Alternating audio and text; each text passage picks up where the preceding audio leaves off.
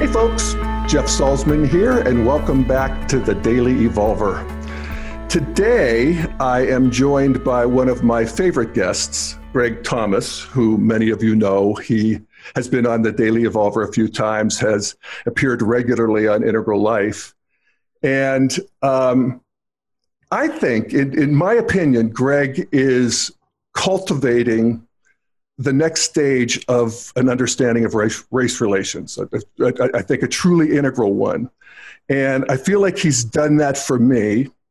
I get a lot of good feedback from listeners in the same way. And I'll get into that. But before I do, I want to just do a quick introduction for Greg, for those of you who don't know him.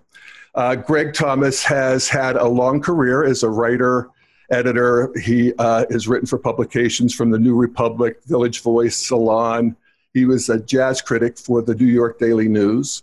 And today, Greg is running the Jazz Leadership Project, which applies the principles of jazz, and I've done a couple series on jazz with Greg. And I've learned so much about that too. And this integration of individual expression and the allowance of individual genius that's then integrated with this group flow. And it's a very beautiful thing to apply to organizations and teams. So he's doing that right now. And welcome, Greg Thomas. Thank you, Jeff Salzman. Good to join you again, my friend. Yes, indeed. All right. So I said that I think you're really cultivating a new integral understanding of race. And that's what we want to talk about today, mainly. Okay. And let me just take a stab at what you've done for me. I'll at least put it that way. One is the demotion of race as a category. So that it's not that it's not important, but it's not the main thing. It's not the most important thing. And that has really helped me to, look through race and see the person on the other side in a way that I hadn't before. And I've talked about that in a couple previous podcasts. One of them is called Cultivating an Integral American Identity, which I'd recommend to people. And also the one you and I did called Beyond Race and Victimhood.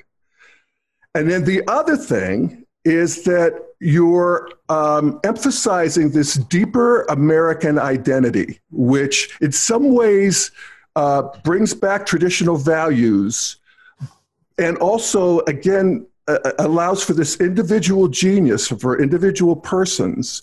And it's wrapped in definitely a cosmopolitan, world-centric embrace that feels very integrated. So yes. Does that sound about right to you? I think that was great. Yeah. That's definitely what I'm shooting for, what I'm striving for, what I'm aiming to do, because the conversation around race in our nation is so bogged down, it's been kind of stuck for so long. And I've been really studying this and applying various models, including an integral perspective, and bringing wisdom from other areas too, including the arts, including blues and jazz, as you refer to, right? To try to do one of the things you said, demote race as an idea that is so important, because it's like a phantom. It's a ghost-like idea that we look at, and it's like, that ghost is real, Yeah,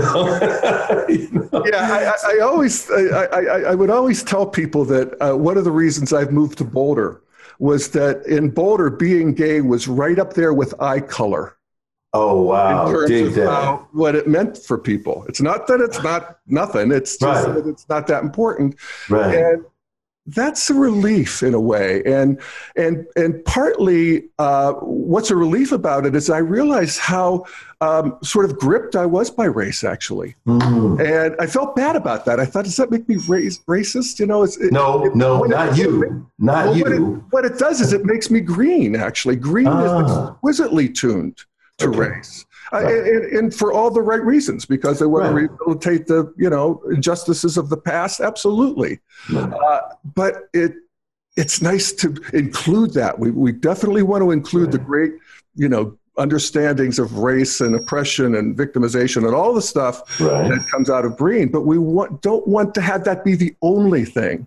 And I realized how much that was the only thing for me. Well, one thing I think important when you talk about Green and a postmodern outlook, yes, you can look at the victimization, the oppression, the injustice, but if you just stay there and don't also add the responses to that from the groups of people, whether it's race, whether it's gender, sexual orientation, there are responses to those things. People are not just lame victims that, oh, woe is me. People respond and say, I'm going to write, I'm going to create art, I'm going to create movements to respond to that so that we can get closer and closer to the realization of our American and our democratic ideals. So that's a part of the picture too, that Green postmodernists should acknowledge. And it's not as easy, I think, to acknowledge that, because then the idea, I think, for many at Green is that if you focus on that aspect, then you're taking a light or doing less of a shining of a light on the injustices and the continuing aspects in the society that are wrong because of those things. Yeah. And that's the first tier sort of understanding, is you can only see one thing at a time. Right. And there's only so much attention. And if you put it over here, you got less over here. But not true at integral. Not true at integral. And we can walk and chew gum at the same time. We're ready. We're bored with this thing, and we got Absolutely. It. We're ready to move on. And actually, what you've taught me, and I didn't know this, was that there's a rich tradition of this in the African American community. Absolutely. And you have your two heroes, Albert Murray and Ralph Ellison, and we talked about Murray last time. Yes. And today we wanted to, I said, so what should I read about, from Ralph Ellison that would give me the download? And you gave me an essay to read called "The Little Man at Chehaw Station," which is Chehaw Station. Chehaw Station. Yeah. Like Hee Haw, like the show Hee Haw. Yes. With a CH in front of it. Got it. Yes. Chehaw Station. And it's one of his most famous essays. Of course, he's most famous for his book, The Invisible Man. Right. But I was blown away by this essay. And do you want to set it up, or do you? I'll set it up. I mean, the essay begins with Ellison talking about a time in the 30s, in the early 30s, where he's had a music lesson. A music audition, actually. He was a trumpet player. He was a music major. He had the aspiration to be an American composer by the age of 26, like Wagner was. Wagner was one of his favorite composers. So when you're talking about music and the musical tradition in Afro-American culture, is something that is taken very seriously. This is not a light thing. So there are standards. Like you've heard about the Apollo Theater in New York and Harlem, where you get up there and perform, and if you are not bringing it, they boo your butt off the stage. I've seen that. It's you got to bring it for real. So he played. He hadn't practiced enough. And the instructors were like, no. So he went to his teacher, Hazel Harrison, composer, pianist, and he was hoping to get, her to pat him on the back. Oh, baby, it's okay. You got to keep your standards high. But no, she gave him a riddle. She said, something? You have to always perform at your best, not just because you're supposed to perform at your best, period, but because you never know who's listening in the American audience. In fact, Chehaw Station, which was a train station in Alabama, near the Tuskegee campus, you might find a little man behind the stove who knows the tradition, who knows the standards, who knows all of this stuff, and you might not expect it, but he or she might know that. So you got to perform at your best, because you can't and you shouldn't insult your audience, their intelligence or their taste. And he was like, what? Little man at Chehaw Station? What are you talking about?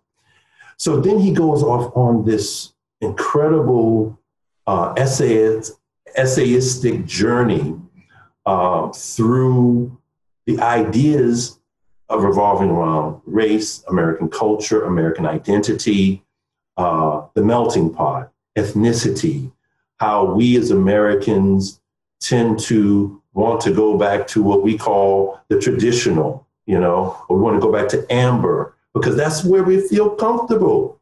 That's where you have a sense of identity, family, this and that, and that's understandable. But this nation was built on a tradition of, we are not going to be confined by tradition, particularly English tradition, European or British tradition. I mean, that was the model.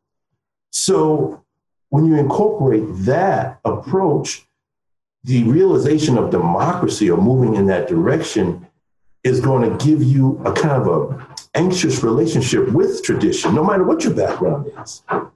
So then what you do is, as Ellison says in the essay, I mean, you acknowledge that these things are very difficult for a lot of people to deal with.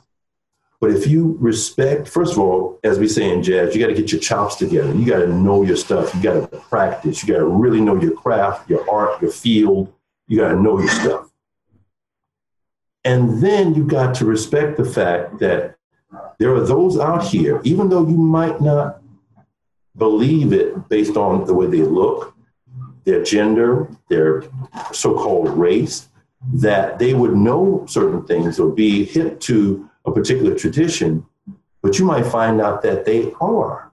And at the end of the essay, he finds out through a very funny occurrence. He was working for the Writers Project. It was a federal project, after the Depression, where he was going around getting people to sign surveys about, as he says in the essay, some social issue which no one remembers today. He couldn't even remember. Right, And he's in this building, right?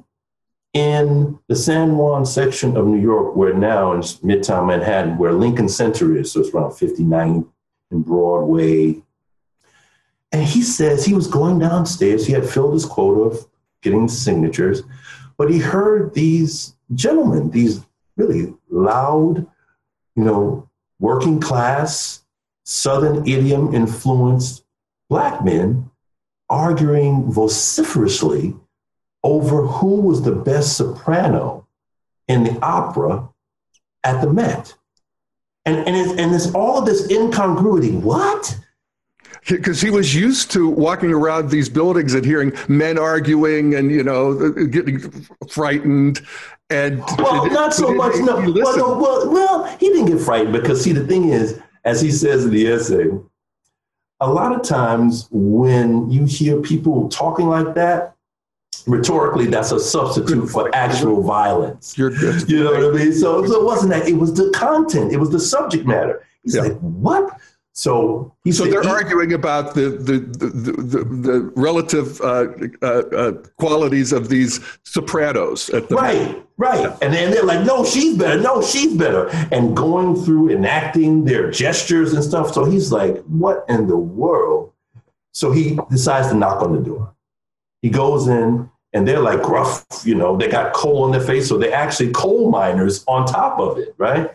So he gets them to sign the petition after they ask him a couple of questions, and they say, "Oh, you work for the Writers Project. You're a writer? Yes. How long have you been writing?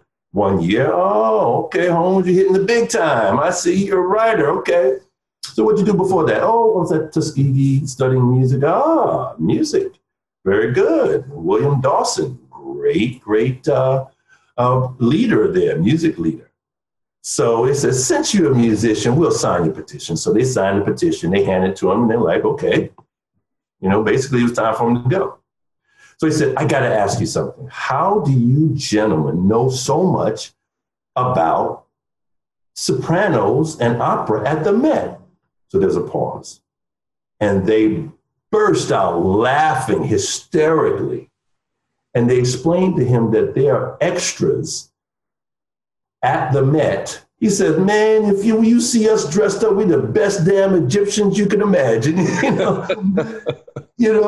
So it was, and then he started laughing. And it was proof of his teacher's admonition that you never know in American society where you're going to find people who are very knowledgeable, no matter what their class background or any of those distinctions that we think determine what a person will know or what they're about. Yeah. Yeah. And that's so beautiful. And that's the little man at Chehaw Station, the little man behind the stove, and you never know. And I want to read how he describes the little man. It's please.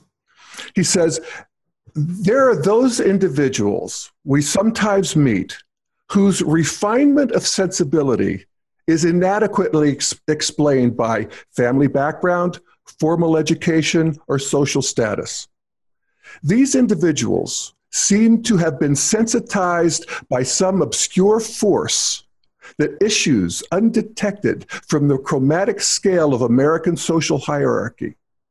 A force that throws off a strange, ultrasonic, ultra-semitone that creates within those attuned to its vibrations a mysterious enrichment of personality. Just how these characteristics operate in concert involves the mysterious interaction between environment, personality, instinct, and culture. And first of all, can I just pause for a moment and say that's the four quadrants? Talk to me. That's right. Go there. And also this sense of this ultrasonic, semitones create within those attuned to its vibrations a mysterious enrichment of personality. That's getting into Whitman territory. Well, see, that's just this. Absolutely. There you go. Keep going. Because I want to come. But I want you to just read the last sentence. Yes. It appears to be a random effect generated by a society in which certain assertions of personality, formerly the prerogative of high social rank, have become the privilege of the anonymous and the lowly. It's fantastic. Absolutely. Oh, yeah. I mean, the level of writing, first of all, yes, exquisite. Yes. The eloquence, but yes, you mentioned Whitman. He definitely was very influenced by the great 19th century and 20th century writers. So let's say just in terms of American, Melville, Whitman, Twain, Emerson, who he has a character in Invisible Man that's based on Emerson, Mr. Norton. In the 20th century, Hemingway, Faulkner, and others. But one of the things he said about the 19th century, as opposed to the 20th century, at least the first half of it, is he thought the 19th century American writers, the best of them, dealt with the moral dilemma and dilemmas of the nation as regards race, okay? Unlike the 20th century, at least at that time, the first half, say, where they were kind of avoiding it, they were ignoring it, they were going around it. So he thought it takes, courage to be able to deal with those issues and to deal with one's American identity as an ideal and as an aspiration towards which you should be moving.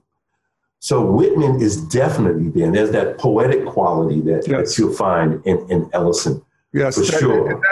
That sort of upper right energetic, that electric, the ultra semitones. The vibrations. The vibrations, yes. That is uniquely American, and that there's an updraft that is lifting everybody. And I didn't know that. Well, you know what? I didn't know that there was this tradition. Oh, absolutely, man. It's there. And it shows you what a rich undercurrent we have to plumb, to go to and tap into. That's just waiting for us. You know what I mean? I have been trying for about 7-8 years now to get folks in Integral to check out Ralph Ellison, to check out Albert Murray. Because there are people like, for example, Charles Johnson, who is one of America's most celebrated writers today, who won the National Book Award in 1990 for his novel Middle Passage, who has a deep background in Western philosophy. And you find that in his work, in his fiction and nonfiction. At that 1990 ceremony, he honored Ralph Ellison, who was there. Because Ralph Ellison, yes, was the first Black American to win the National Book Award in 1953. And that was for Invisible Man? That was for Invisible Man, yes. Yeah. Yes. Yeah. So I mentioned this because Charles Johnson is someone who's still around today. He's a Buddhist, has books out on Buddhism. He's one of our greatest American literary figures and writers, deeply influenced by Ralph Ellison. And there are people who, in Integral, who it would be such a natural connection, tie, the depth of philosophical erudition and the Buddhist background would seem to be a natural fit. But there are people, I wouldn't be surprised, who've never even heard his name in Integral. Mm-hmm. You know what I mean? I've never read anything by him. Yeah. And these people are there. They are there. And they really shine a light on what's possible. Yeah. And if we are more integrative in Integral, in terms of the references that we draw upon and the people we read, and don't assume because of a particular background, whatever those external backgrounds are, some of the ones Ellison mentioned, educational background and such. Yeah. If we're open to wisdom and knowledge being able to come from any number of sources, it's going to be really helpful. And one of the things I want to mention this, because when we talk about integral, these are related to certain other terms. Integrity. It's related to integration, right? So integration, of course, in the 60s, there was the civil rights movement, which was a fight to integrate the society that was segregated. But Ellison in his work talks about the integration of the personality being the greatest level of integration. It's so beautiful. In fact, it gets to the next thing I wanted to read from him.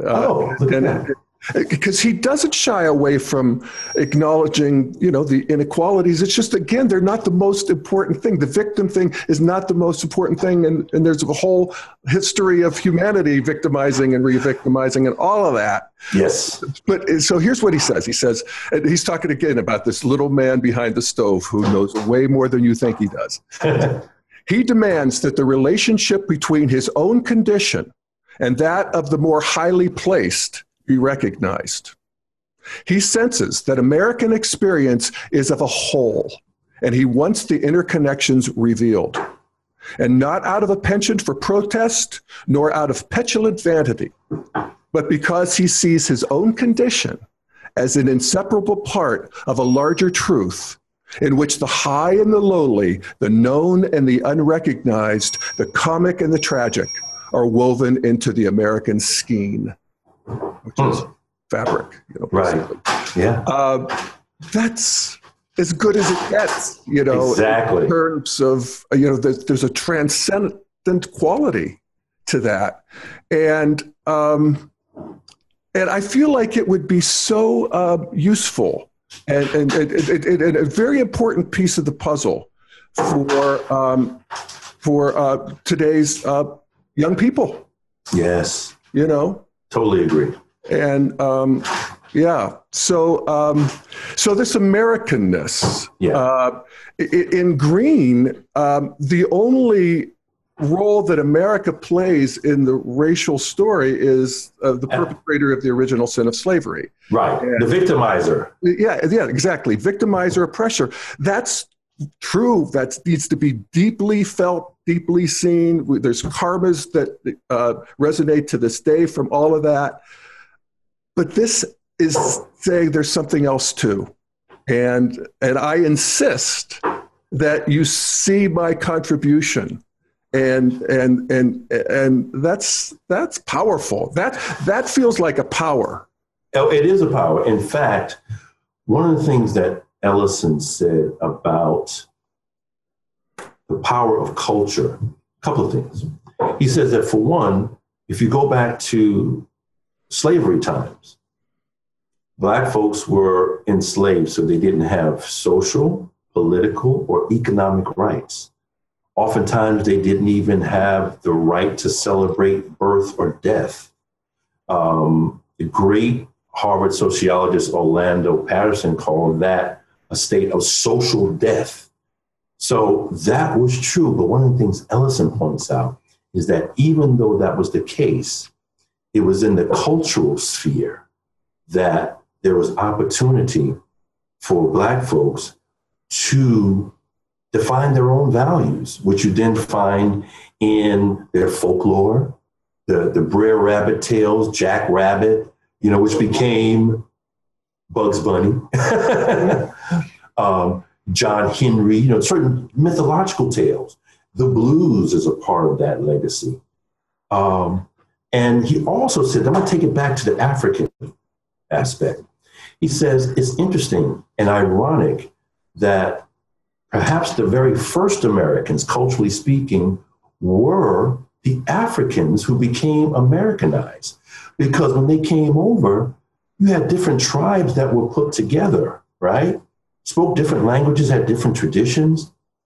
But what they had to do was they had to formulate, they came from traditions in which art was a very important aspect of their whole social fabric, cultural fabric and such. So they took the most important aspects of their cultures and they created a cultural idiom in which they were able to actually, and they were less invested in the past because they were torn away from it. So they didn't have as much of the ties as, say, maybe Irish or people from England had to the old country and that type of stuff. That wasn't there. Of course, there was the memory, and Black Americans, many of them want to go back to their African origins, and we can understand that. But they became kind of the first Americans, culturally speaking, ironically so. So when you look at that and you say, wow, if that's the case, then there are certain lessons that we all can learn by looking at that experience. And in that experience is not just the great artistic example of great musicians, though that's there, dance, that's there, or the level playing field that sports, when sports became integrated, it became. It's also in the intellectual sphere. It's also in the sphere of great writing. And that's one thing that I'm hoping that conversations like this will get folks who have the cognitive capacity and depth of integral folks will check out some of these people because there's a lot to learn. And I so appreciate you acknowledging the things that you've learned and your openness to it, Jeff. And I'm hoping that others will have that same openness. Well, yeah, it's such a relief. It feels like, taking off a tight shoe. It's that, that's the nature of emergence. It has a self-authenticating quality. You feel like a bigger, better person. And you can't, get talked or out of that. Right. That's right. Once it happens, there's no going back. Yeah, exactly. So along those lines, so you mentioned Charles Johnson. Yes. The Middle Passage. Middle Passage is one book. He's got another book called The Dreamer, which is on Martin Luther King Jr., but it's a fictional account, and it's so powerful. Really? That came out in the late 90s. And he's got several other novels and several other nonfiction books. One that came out, I think, a year and a half, 2 years ago, I think it's called The Ways of the Writer, on his experience as a writer. He has several books specifically on Buddhism. So he's definitely someone to check out. But see, one of the things that happens is that when you have people who are on a certain level, they are influenced by others on that level. So that's one of the reasons why someone like a Ralph Ellison and an Albert Murray would be people that he's influenced by. And why I'm saying go to the source. I mean, when you're talking about Ralph Ellison and Albert Murray, but let's stick with Ellison, you're talking about perhaps the greatest essayist, American essayist of the 20th century. I mean, think about that. Now, some people say James Baldwin. James Baldwin was a great essayist. They say he was a much better essayist than a novelist. I mean, that, you can get into literary criticism. But in terms of his ideas about the country, American identity, American culture, and the Black American idioms placed to that as a part of being integral to American life, culture, and identity. Is he Ellison, appreciated? In certain circles, yeah, he is, but not like he should be, not to the extent he should be. Yeah. And part of it is because he was so celebrated as who in his literary achievement for Invisible Man, that there were people on the left who felt stung by his depiction of the Brotherhood, which they thought was the Communist Party, and they criticized him for that.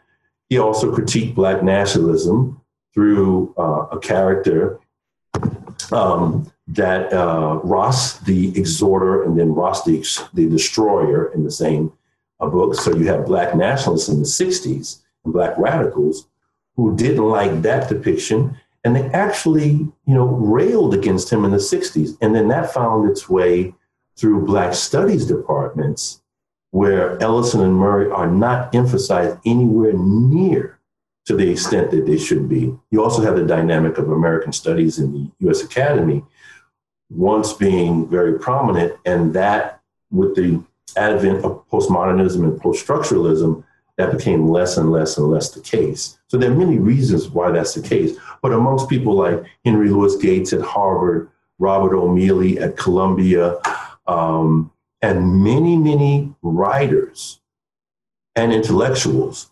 who also are dealing and grappling with the same issues of the creation of art as an expression of your individual identity, but also your American identity. Ralph Ellison is someone that they go to. So he's not completely ignored, but I think he should definitely be more recognized and certainly read by way more people so they can really get to the fruit. And I'll say this last thing, at least until you ask the next question. Yeah, cool. One of the things I realized in rereading this essay is that the democratic process actually is a way, and can be a way at least, for consciousness and culture to evolve, right? So the idea of democracy, you could say that came in with a whole modern movement, modern advance of consciousness and culture, right? But it is getting us to ultimately, and this is why the work of some of these Black American writers and things is so important, to integrate aspects of ourselves. So it's not just integrating the Black American tradition, it's integrating all the different strands into a beautiful fabric, a mosaic. And you can even say a melting pot. You can say all of that stuff. Melting pot. So when you think about it, it's not about just staying at modern. Just because it was a part of that modern wave, it's moving us towards, I think, an integral identity. Oh, I definitely do. And I mean, even just to get directly to what you're talking about, here's another quote from this beautiful essay. It's on cultural appropriation, which is, a big trigger for Green. And this is a movement beyond that. This is a bigger way of thinking about that. And he says, the elements of the many available tastes, traditions, ways of life, and values that make up the total culture have been ceaselessly appropriated and made their own, consciously, unself-consciously, or imperialistically. Indeed, it was through this process of cultural appropriation and misappropriation that Englishmen, Europeans, Africans, and Asians become Americans. Americans seem to have sensed intuitively that the possibility of enriching the individual self by such pragmatic and opportunistic appropriations has constituted one of the most precious of their many freedoms. That's beautiful. And it's so powerful. And that's the way culture works. It's, culture is not static. You don't have a particular group that's separated away from the mainstream of society, as you have certain tribes that you find that have been, secluded from quote unquote civilization for hundreds of years. That's not the way it works. So since you're interacting with different people who come from different cultural backgrounds, that stuff is going to rub off all kind of ways. When I watch, movies, you talk about popular culture. If I watch a movie and I see these days they have female heroines in the movies. So let's say I'm 10 years old and I see, one of these films. I'm going to identify with that character, that heroic character, not just, whether they were a woman, a man. And that's what happened with like Tom Mix and different characters. It's like when you're young, you gravitate to certain figures and you're not segregating, that person's doesn't have my same ethnic or racial or cultural background, therefore. No, it's like you identify with the character, you identify with the narrative arc of a story. So you're influenced by all that stuff. And that's why together, it's not just about Black American culture. It's about looking at the various strands and tributaries from all kinds of backgrounds and acknowledging them and appreciating them and embracing them as part of our own. See, it's easy for me as a New Yorker. That's another aspect of my identity. I grew up around Polish, Irish, Italians, Jews. And there are aspects of their culture. I can go into an Italian thing right now. I can go into a Jewish thing. It's just a part of, and it's, it's like a wonderful gumbo stew. Yeah. It really is uniquely American. Yes. It really is. And to appreciate that, as well as at the same time, we hold the insights of all of our history. Right. It's a beautiful thing, and it feels like the way forward, man. It really is. And if you look at the blues, the blues as an art form, first of all, to take it to a much higher level, all art, and this is Ellison and Murray, all art is a way through which human beings, and they are influenced by Andre Malraux and some others when they say this, all art is a way to deal with what they call, and what comes from Malraux, man's fate, humanity's fate, the human condition. So one perspective is that you have chaos, you have entropy, you have disorder. So art is one of the ways human beings give form to experience. You take your experience and you place it into art, whether that's sculpture or visual art or painting or music or dance, and you transmute your experience into that, and it becomes aesthetic statement and becomes a form through which you can be influenced. And of course, it applies to literature and drama also. So that being the case, through art, we're able to confront the inevitability of death. We're able to actually put our values and experience in art to survive longer than we are going to live as human beings, as individual human beings. Mm. So that's one of the reasons why when you look at ancient Egypt, for example, the power of the pyramids and what they represent. Or you can look at the Mayan civilization. Their monuments, which you can look at as far as architecture as an art, that survives. The language doesn't survive. The people, of course, Egyptians are still here, but in a different form. You see what I'm saying? That survives. So art is not frivolous. I mean, if you talk about truth, goodness, and beauty, that beauty dimension is so powerful and so important. No, it really is. I love how Steve McIntosh talks about it. It has a gravity. It's pulling us. Right. Truth and goodness have values gravity. Yes. And they pull us forward. And wow, thank you. I'm so glad. Yes. And thank you. Yeah. Well, Greg, what fun. And what a nice immersion into Ralph Ellison and this whole tradition of thought. I really appreciate it. I encourage people to check out our past ones. I think Beyond Race and Victimization was one, and Cultivating a Deeper American Identity, which was more focused on the Albert Murray part. And keep up your great work and good luck. Thank you. How's the leadership coming? Oh, great. Jazz Leadership Project. It's so interesting what things are happening now. It was through my conversation with David Reardon in anticipation of the What Now conference that someone from the New School, the New School Parsons Division, contacted me. This is someone who's an associate dean, and she is deeply ensconced in the whole integral model. Deeply. Good. Yeah. She said she wrote to me, and she said she connected with me on LinkedIn. She said, I've been following your writing for a while, but I'm connecting because I heard about this Jazz Leadership Project. And I said, okay, great. We connected, we talked, and this is late January, right, that we're taping this. But on February 14th, I'm going to be doing a presentation on the Jazz Leadership Project for a class that she teaches called Managing Creative Teams. So it's already being integrated into a great academic institution. And we're going to be doing other things with that school.